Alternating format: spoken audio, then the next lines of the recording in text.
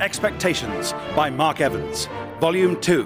Chapter the first, A Happy Life Cruelly Re-Kippered.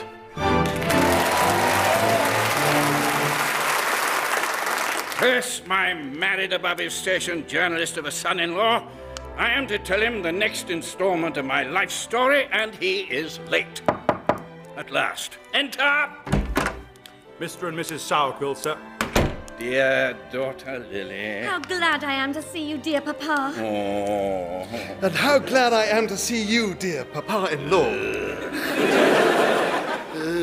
Mr. Sourquill, seeing you is like seeing a cow with two heads. I am a surprising marvel of nature. You are one of God's dreadful mistakes, and you make me feel quite sick. Only feeling sick is an improvement. At the wedding, you were actually sick. I apologize for our lateness, Papa, but we bring news. You are to divorce? How tragic. That is not our news, Sir Philip. Our marriage is strong and good. A pity. Marriage should be like a boxing match. Dangerous, occasionally painful, and with absolutely no touching below the belt. Papa, I am pregnant. You are sure? Well, I have sickness every morning. That could be just waking up and seeing Sourquill next to you. Papa! Dear daughter, forgive me. I am delighted. I miss the patter of tiny feet around the house. I occasionally hire some pygmies to tap dance for me. It's not the same. Then rejoice, for your days of hiring tiny prancing Africans are nearly at an end. And now, Sir Philip, the readers of the Times eagerly await the next chapter of your story. Well, of course they do. My life has been an endless progression of trials, setbacks, and conveniently spaced cliffhanger endings. Adventure has followed me like a dog follows a man with bacon trousers and lamb chop underpants. Where shall I start? First, I must retrieve something. Another of your ridiculous devices, Sourquill. In this crate is the latest in high-speed communications technology. No longer may a journalist witness some news, then have a nice lunch or possibly go on holiday before writing the story up over a period of 3 or 4 cases of claret. Gone are the days where a victory at Waterloo in June 1815 was only reported in April 1816. Hence this. Which is? It is a carrier cheetah. A carrier cheetah. It has replaced the carrier pigeon. Well, eaten. It has eaten the carrier pigeon. It can carry messages at speeds of up to 60 miles per hour over grassy plain or savanna, if not distracted by delicious-looking antelopes. Wonderful. Do you write your story and then dispatch it in a case around the neck? Better yet, I open this panel on the top of the cheetah-proof crate. Behold the back of the cheetah, which one simply shaves, leaving a smooth, waterproof surface to write one's story on. Shall we begin? Well, you have heard of how... Could you slow down? It's not easy writing on a furious cheetah. Sourquill, that crate is looking less cheetah-proof by the second. I assure you, it is fine. It's not fine anymore! Run! No, don't run! Unless you can run 61 miles an hour over grassy plain or savanna. Wait! It's heading for the window! Oh, thank God! It was distracted by a delicious-looking antelope. What a stroke of luck that itinerant antelope salesman was passing by. Yes. Enough of your beast-based message carriers. You will take my story to the Times yourself. Yes, Sir Philip. Then we shall continue. Before, you heard of my youth, the happy childhood rent asunder by my evil and ironically named guardian, Mr. Gently Benevolent. My story continues several years later. The years in between are not important. Suffice to say, they were completely uneventful. Apart from one funny incident involving a horse and a balloon. In those days, I was merely Pip Bin, a rich young man about town, thanks to my invention, the bin. My story continues when I called on my sister, Pippa, and best friend and brother-in-law, Harry Biscuit, on the day their children were to start their first term at boarding school. Hello. Pippin! How your arrival cheers my morning. And how your cheered morning cheers my own morning, Harry Biscuit. And how your me-cheered morning cheers my already you-cheered morning a cheery lot more. Pip, my dear brother, how good it is to see you. And you, dear sister. Pippa and I were just reminiscing about the incident with the horse and the balloon. Oh, yes, that was funny. Although, that poor horse. Yes. Any news from Mamma and Papa? Not yet. I suppose letters must take a long time to come from the Space Indies. It is a long way away. Still, what an adventure for them in retirement. Yes, harumble for your mother and father. Harumble? It is a new word I have invented. Harry's late father had invented the biscuit. I, his best friend, had invented the bin. And Harry was always trying to match us. Sadly, his inventions thus far had not been successes. His topless hat had failed, as had his bottomless trousers. Harumble? Yes, it is an excellent word. It is to be used instead of words like hurrah or hooray or even huzzah, but not instead of words like cauliflower or mattress. And where are the children today? Hark, I hear them coming now. Hello, Uncle Pip! In our more modern times, when women are distracted by such things as education, emancipation, and shirtless garden boys, it takes fully 9 months for a child to grow in the womb. But back then, a woman could, if she concentrated, conceive and give birth to a child in 10 days flat. Yes, Pippa and Harry now had 23 children. All of them were boys. Our young capability, dear sobriety. They had named the children after the great British virtues. As well as capability and sobriety, there was bravery, nobility, punctuality, good spelling, charm, civility, manners, fightiness. Likes tea, hates French, loves Latin, prays hard, doesn't spit in the street, complains not. Tasty, yummy, delicious, happy, sleepy, grumpy, and their youngest son exploit the colonies. Are you looking forward to going to school, children? We are, Uncle Pip! Harumble for school! See, it's catching on. Harry and I had met at Britain's most brutal school, St. Bastards. In escaping, we had destroyed it. And on the ruins, I'd used my fortune to build a much nicer school called St. Lovely's. And I had installed as headmaster my old friend, Mr. Skinflint Parsimonious, who was, ironically, the most generous of men. Pip, Bin and Harry Biscuit. Oh, how good to see you. And I have gifts for you. Take these bottles of fine wine and these other bottles of less good wine for cooking. Oh, and you simply must have these trousers. Put your trousers back on, Mr. Parsimonious. Damn it all, why not take this apple, which is actually made of gold and not of apples? Why, thank you. And in return, here are my children. Hello, Mr. Parsimonious! How charming they are. What will they be studying? Well, it's a tough timetable. Each day we start with double kindness, followed by laughter, jollity and loveliness, then lunch, which is cake from the school cakery, and next we have double not maths, singles certainly not Latin, and end the day with tickling, cake, cocoa and more cake. Now, boys, it is time to say farewell to your father. Farewell, Father! Farewell, boys. And now some brisk exercise. Last one into the swimming pool filled with melted chocolate is a rotter. But little did we know that life was about to become distinctly unharumble. Because far away in the east, something terrible stirred. Beyond Bethnal Green, out across the North Sea, across France, still further east across Prussia, across Russia, across Trussia, Thrussia, Platia, Mussia, and Tricia.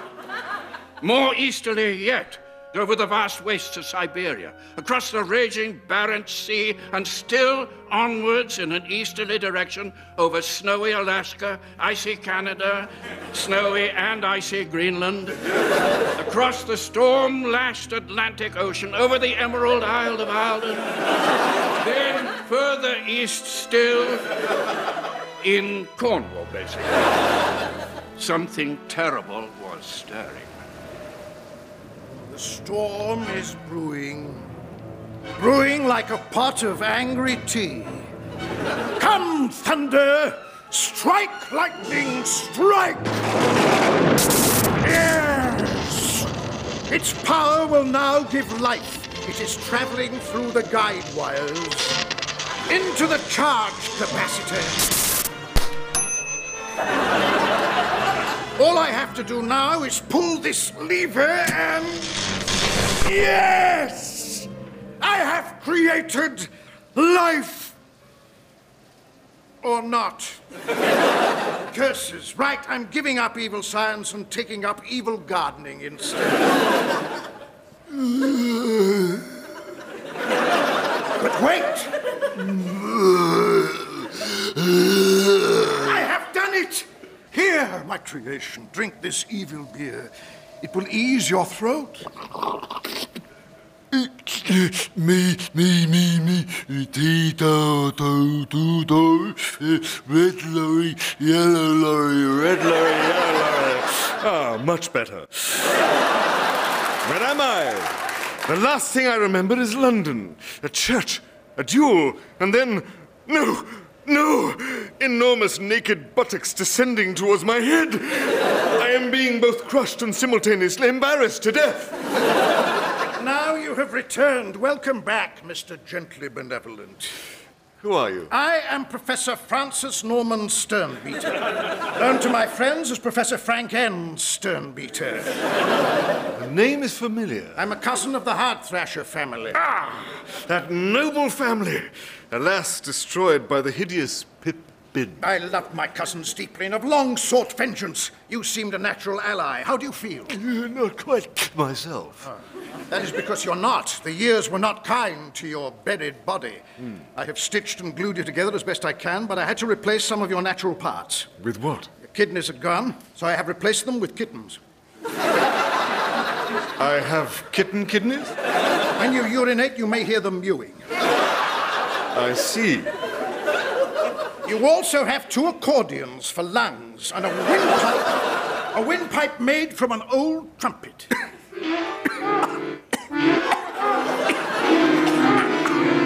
Sorry, a bit of a tickle in my throat. Give me a mirror. Yes, I look as handsome and debonair as ever. Although my nose has just fallen off. I cannot wait for revenge. My dark heart is full of hate for Pip-Bin. Join me, Sternbeater, and together we shall destroy him. And now you've laughed your ears off. What? Oh, never mind. Far away in the west, or rather relatively nearby in the east, I knew nothing of these events and busied myself by minutely supervising every detail of my bin-making factory. How's the factory going? Very well, sir. Good. I'll nip off home then.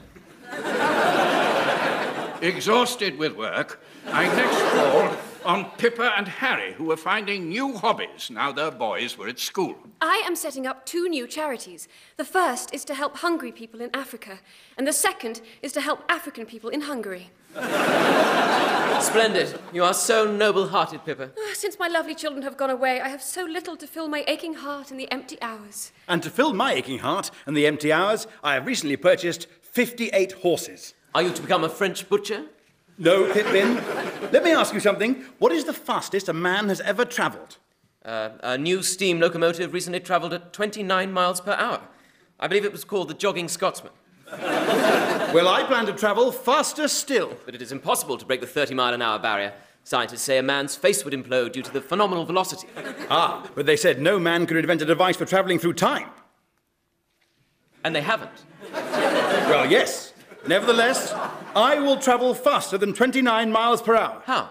The Jogging Scotsman produces energy to the tune of 48 horsepower, but I have 58 horses. Which will produce 58 horsepower. Well, which will produce 53 horsepower. Some of the horses are a little bit lazy. But my 53 horsepower will triumph over 48 horsepower by a whole 5 horsepowers, and I will be the fastest man on Earth. Will they not just travel at the speed of 1 horse, and the slowest one at that? No, they will travel at 58 times the speed of 1 horse. It's simple mathematics. It is wrong mathematics. It's all right for you with your success and your money and your bin, Pip-Bin. But what about me? What about Harry in the shadows? Harry not as good as his dad or best friend Biscuit. Why can't I dream? Why can't I succeed? Why? Why? Why? It is an excellent idea and you're sure to triumph. Yet, apart from Harry and Pippa pining for their children, life continued on an even keel, like a yacht commanded by a competent sailor. But alas, that competent sailor was shortly to be replaced by an evil pirate with no formal sailing qualifications. Why, whatever is the matter, dear brother? You look pale. And not pale and interesting like a consumptive poet or a new flavour of yoghurt, but pale and scared as if you had just seen a ghost. I have received a note. Ooh, terrifying. I hate notes. Let me read it to you. Dear Pip-Bin, it has been a long time indeed, but soon you will pay. Ha, ha, ha, ha. Ah, someone with a sense of humour. Is it signed? Yes, but only with the initials G.B. Sorry, everyone. Sat on the piano. G.B., eh? Who do we know with those initials? I can think of only one person. Our evil ex-guardian, Mr. Gently Benevolent. Sorry, me again.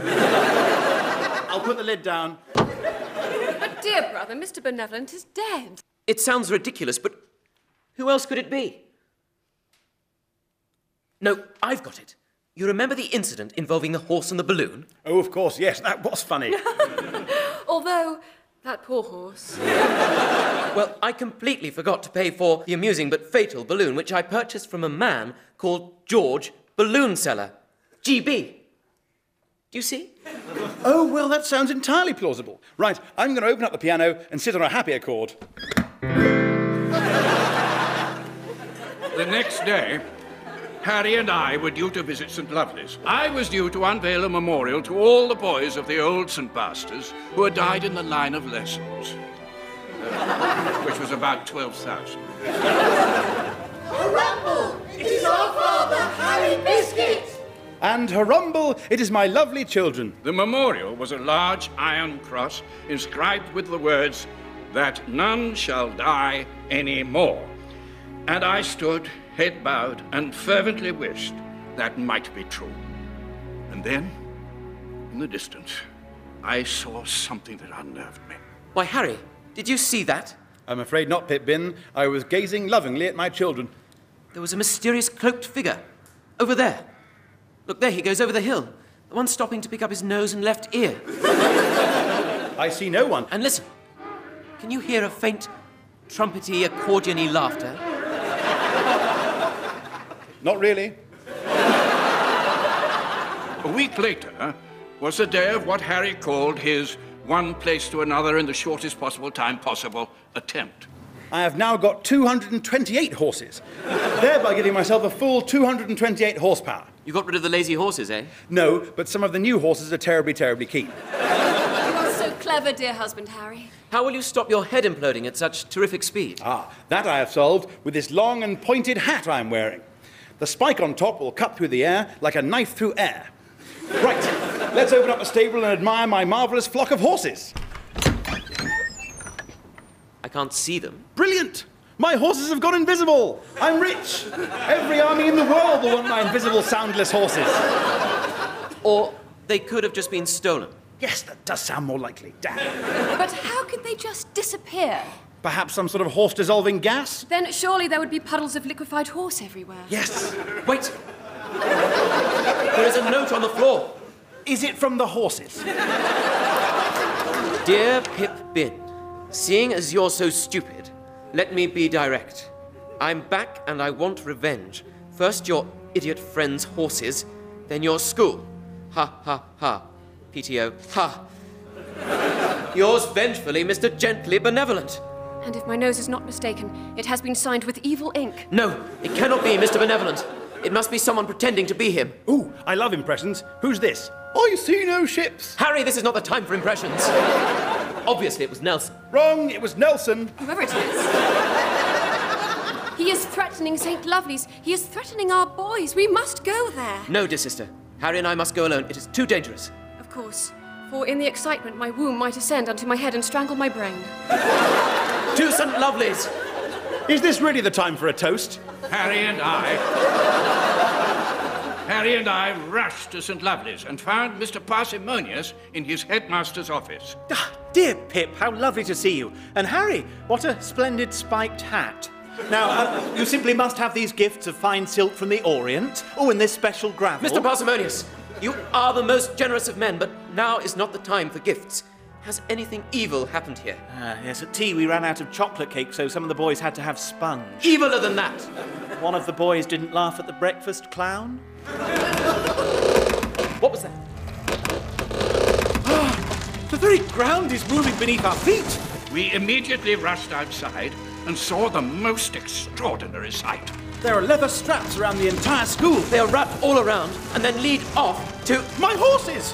They have been harnessed to the school! And then the reins lead up to the roof of that huge building. The school cakery! Harry, you try and stop the horses. Mr. Parsimonius, come with me. We raced to the roof of the school cakery, pausing only to eat 3 Chelsea buns and a vanilla slice. And there, on the roof, I saw a sight that made my blood run cold.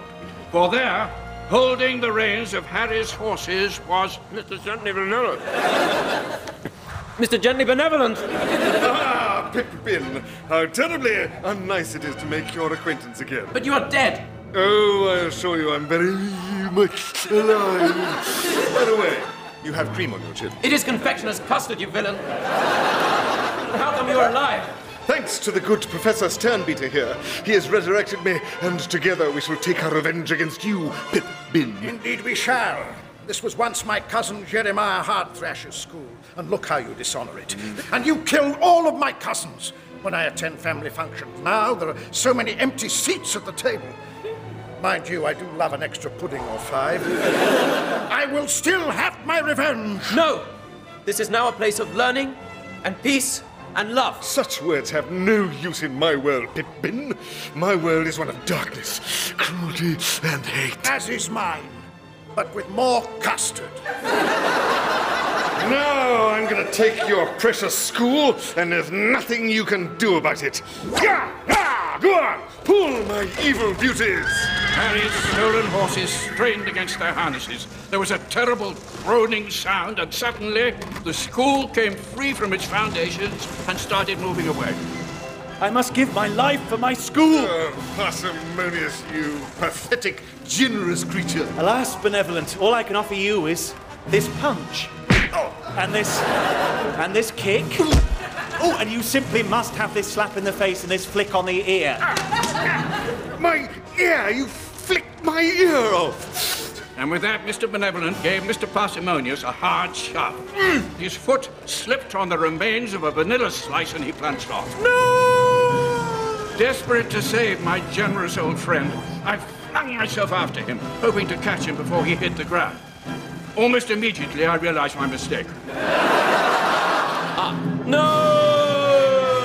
But fortune favors the misguided, and a gust of wind blew me into the warm, chocolatey embrace of the school swimming pool. I climbed out as fast as I could, pausing only to lick myself deliciously clean, only to see that Mr. Parsimonius had not been so fortunate, for he had struck the school memorial and lay stunned at its foot. I'm all right. Thankfully, the cross has not fallen. Do you remember how I said I was all right? That situation has changed somewhat. Mr. Parsimonius, we shall help you. No, we must rescue the school before my horses take it away at enormous speed, though they're not going as fast as I thought they would. We gazed up at the cakery roof, and there witnessed another struggle. We're not moving! I'm carrying too much weight. Sternbeater? Yes? No! Oh, I cannot believe you shoved me, your ally, off the school. Although I do have a grudging respect for the evil which made you do it. The evil professor came flying towards Harry and me. Look out! Ah! But where has he gone? My head feels heavy. It was no wonder Harry's head felt heavy. He was still wearing his spiked anti-implosion hat. And now, The hard thrasher curse has been passed to the stern beaters. And meanwhile, the school, rid of the weight of the professor, started to accelerate. Now the horses were at full gallop, and now they were moving at 228 times the speed of horse, and they disappeared into the distance at a high velocity. I knew it! I knew I was right! Though this is not the way I would have chosen to be proved so. Mr. Parsimonius, do not worry, we shall lift the memorial and rescue you. It's too heavy! All right, we shall not lift the memorial and rescue you. Alas, even if you were to lift it, I fear I would not live. And now you simply must have my last words, which are, save my school and kill Mr. Benevolent again. And now I have nothing left to give you, Pip-Bin, except my dying breaths. Take this one. And this one. And he is dead. He was a noble man, and to die thus, crushed beneath a metal cross inscribed that none shall die any more, he died as he lived. Ironically. And he died trying to save his pupils, including my boys. Oh, my boys! We shall rescue them, Harry Biscuit, and we shall destroy Mr. Benevolent again, and this time do it really, really properly. Harumble! Only not Harumble, because Mr. Parsimonius is dead, and my children are in a runaway school driven by an evil person. Qualified Harumble. Now come, Harry. The game is afoot. And indeed it was. My greatest enemy was back, and I had to destroy him once more. And how did you destroy him? That is a longer story than we have time for today. Did you use a sword, or did you use a specially sharpened cushion? No. Did you use a massive angry bear disguised as a lovely roast chicken? I'm guessing now. Silence, you. Come, dear husband, let us leave my father to contemplate his sad memories. Actually, I shall get drunk and ignore them. It is the British way. But when you return, you shall hear of our pursuit of Mr. Benevolent, how things took several turns for the worse, and how I very nearly lost my own precious life.